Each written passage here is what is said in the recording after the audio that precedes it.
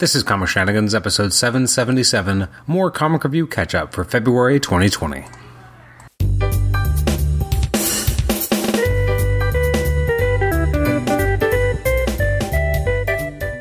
Welcome to the Comic Shenanigans podcast. I'm your host, Adam Chapman. This is episode 777 as we take a look at even more review catch-up from releases that came out back in February. That's right, February. 3 months ago.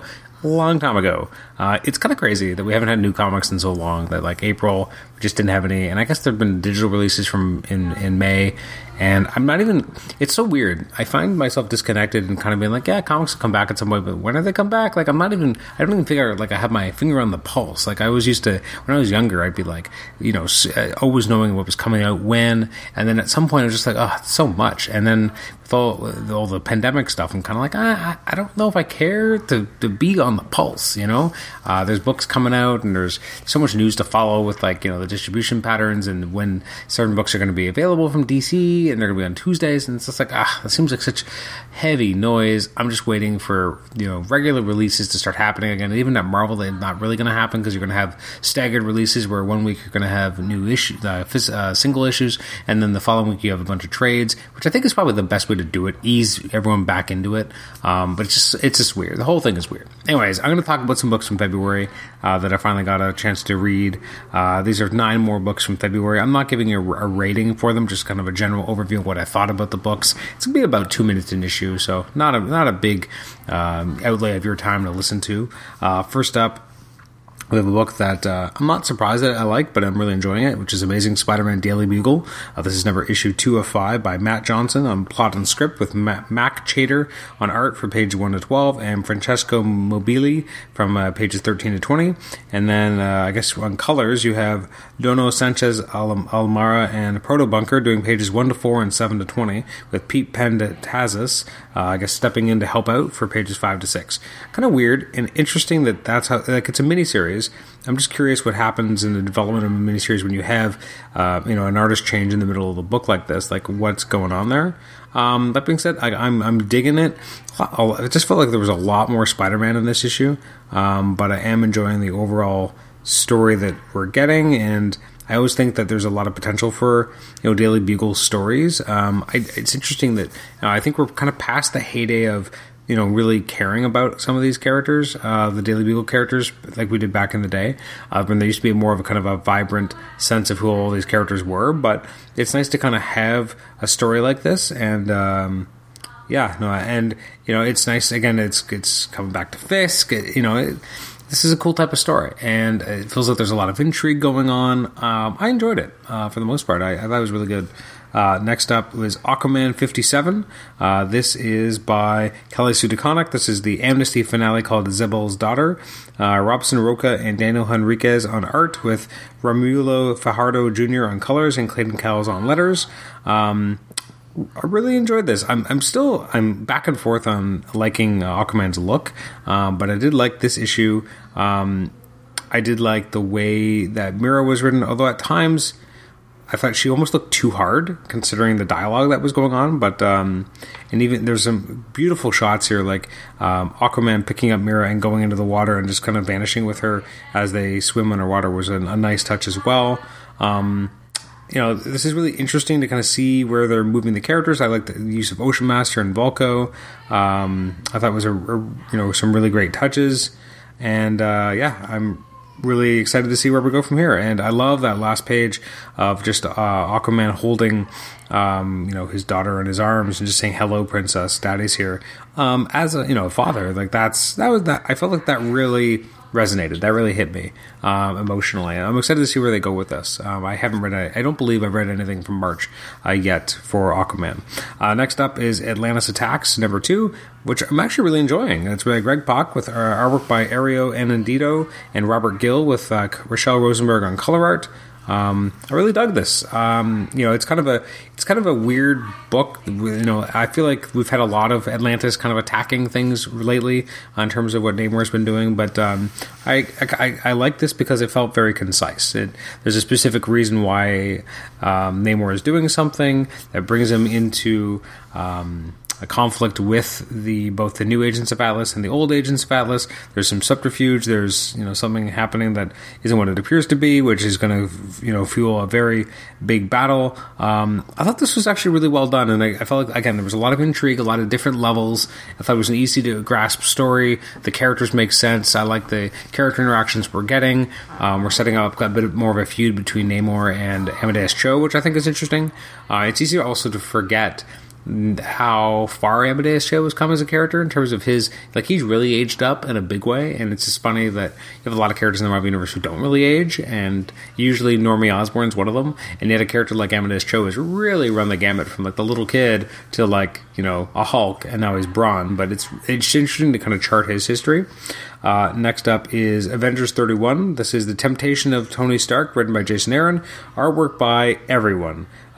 Gerardo Safino, Geraldo Borges, Simon Kudransky, Bazaldua, Robert Gill, and Mattia de Lulis, with letters by Virtual Calligraphy's Joe Caramagna. Color artists are Rochelle Rosenberg and Mattia de Lulis. So you're getting a lot of different stuff here. Which makes sense because of how the story is kind of written, and you see a lot of different elements. But I like the whole Iron Man in the past story. I thought was interesting to kind of see the character kind of break down. You have the different artists kind of conveying that story. I thought was pretty cool. I like the Ice Age Man. I thought was again a cool concept as well. Like the idea of Mephisto being used here. I thought this was pretty good, and again, I like how it really pushes Tony into a very weird place. I'm interested to see where the finale is leading to, but I thought this was definitely an interesting issue. Next up is Avengers of the Wastelands. I do have to remember for some of the stuff I've read the issues after them, but I have, I feel like again some of these books I've read a while ago, and some of them I've read more recently, and I had kind of partitions of books from January, February, March, and then I was reading a bunch of each, and then I have a stack of March books I've already read, which I'm going to talk about on our next reviews episode. But it's getting harder to remember what I even read, so I'm excited for new comics, brand new comics, because then I keep myself to a regular schedule where I got to read them at a certain time to talk about them on the podcast, and I feel like everything ends up a lot more permanent in my brain, or at least I can remember things better. Avengers of the Wastelands #2 by Ed Brisson and Jonas Scharf, with Niraj Menon on colors. I really am enjoying this book. I love the use of Count Nefaria here. I thought it was pretty cool.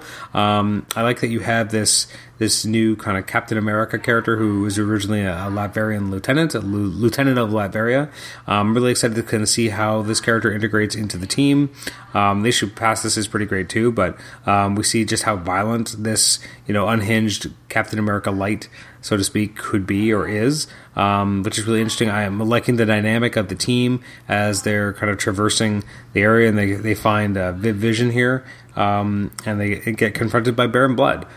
This is, again, I don't know why, but I'm really invested. I'm really loving the take on the characters. It's interesting what they can do with the kind of the wasteland or the Old Man Logan era kind of alternate future. It's interesting how much good stuff has come out of it. I don't think there's really been a bad book yet. I loved, first of all, the Old Man Logan when it was Dead Man Logan. That was a great kind of send off for that character. I've loved Old Man Quill.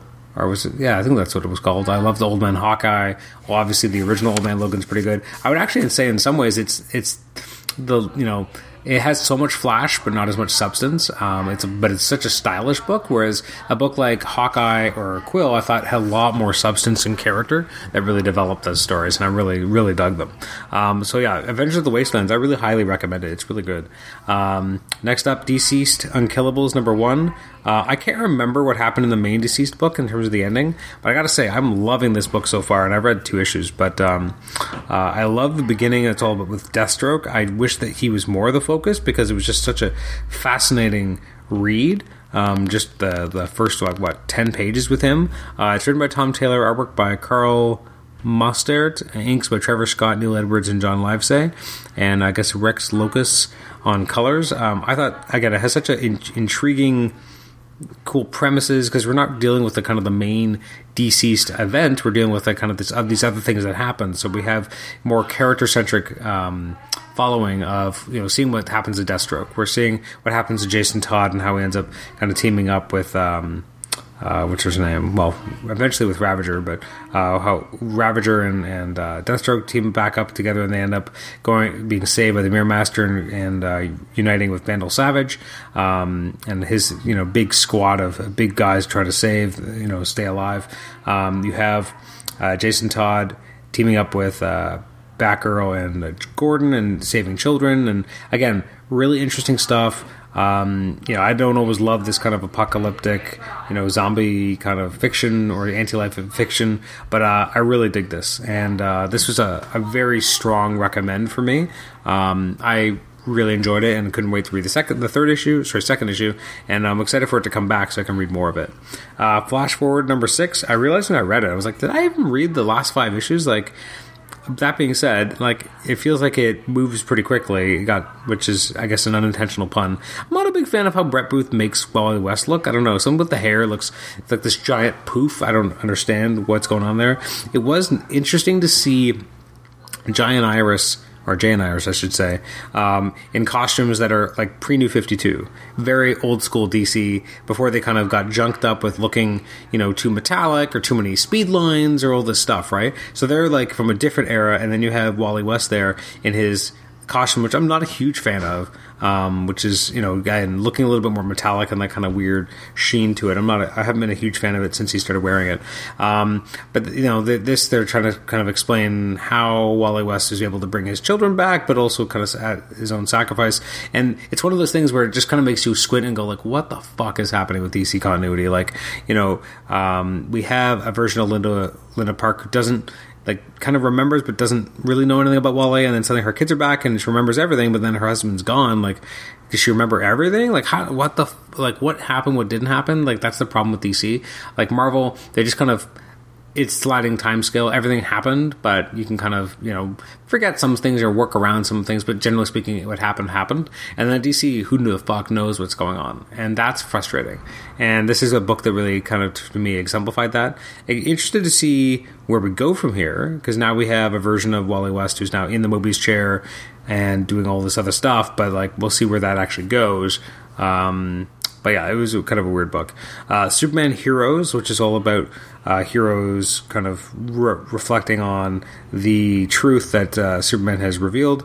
And, parts of this were good, parts of it were bad. I did like Booster Gold yelling out Clark Kent, which I thought was really interesting. I liked him finally telling Clark that he knew, but didn't want to spoil it or ruin it. And it's just an interesting issue. There's some highlights, there's some lowlights. There's a lot of stuff I didn't really care for, but some of the stuff is, I thought, really, really strong. And it was a very uneven book in general, I would say that. And last but not least, we have Flash 88, is it? And which I enjoyed. Still hate the stupid extra speed lines in the costume, but Joshua Williamson and Howard Porter. Howard Porter is born to be a Flash artist. This is the Flash Age prelude called Paradox, and we learn all about the Paradox character. And I feel like a lot of it just doesn't make a lot of sense, but also in a Flash book, it feels like it does. I did love seeing Thawne here. I thought that was cool. Interested to see how they use Godspeed. Yeah, and it was obviously a tragic story about the creation of this character, and I'm interested to see what we get from after this.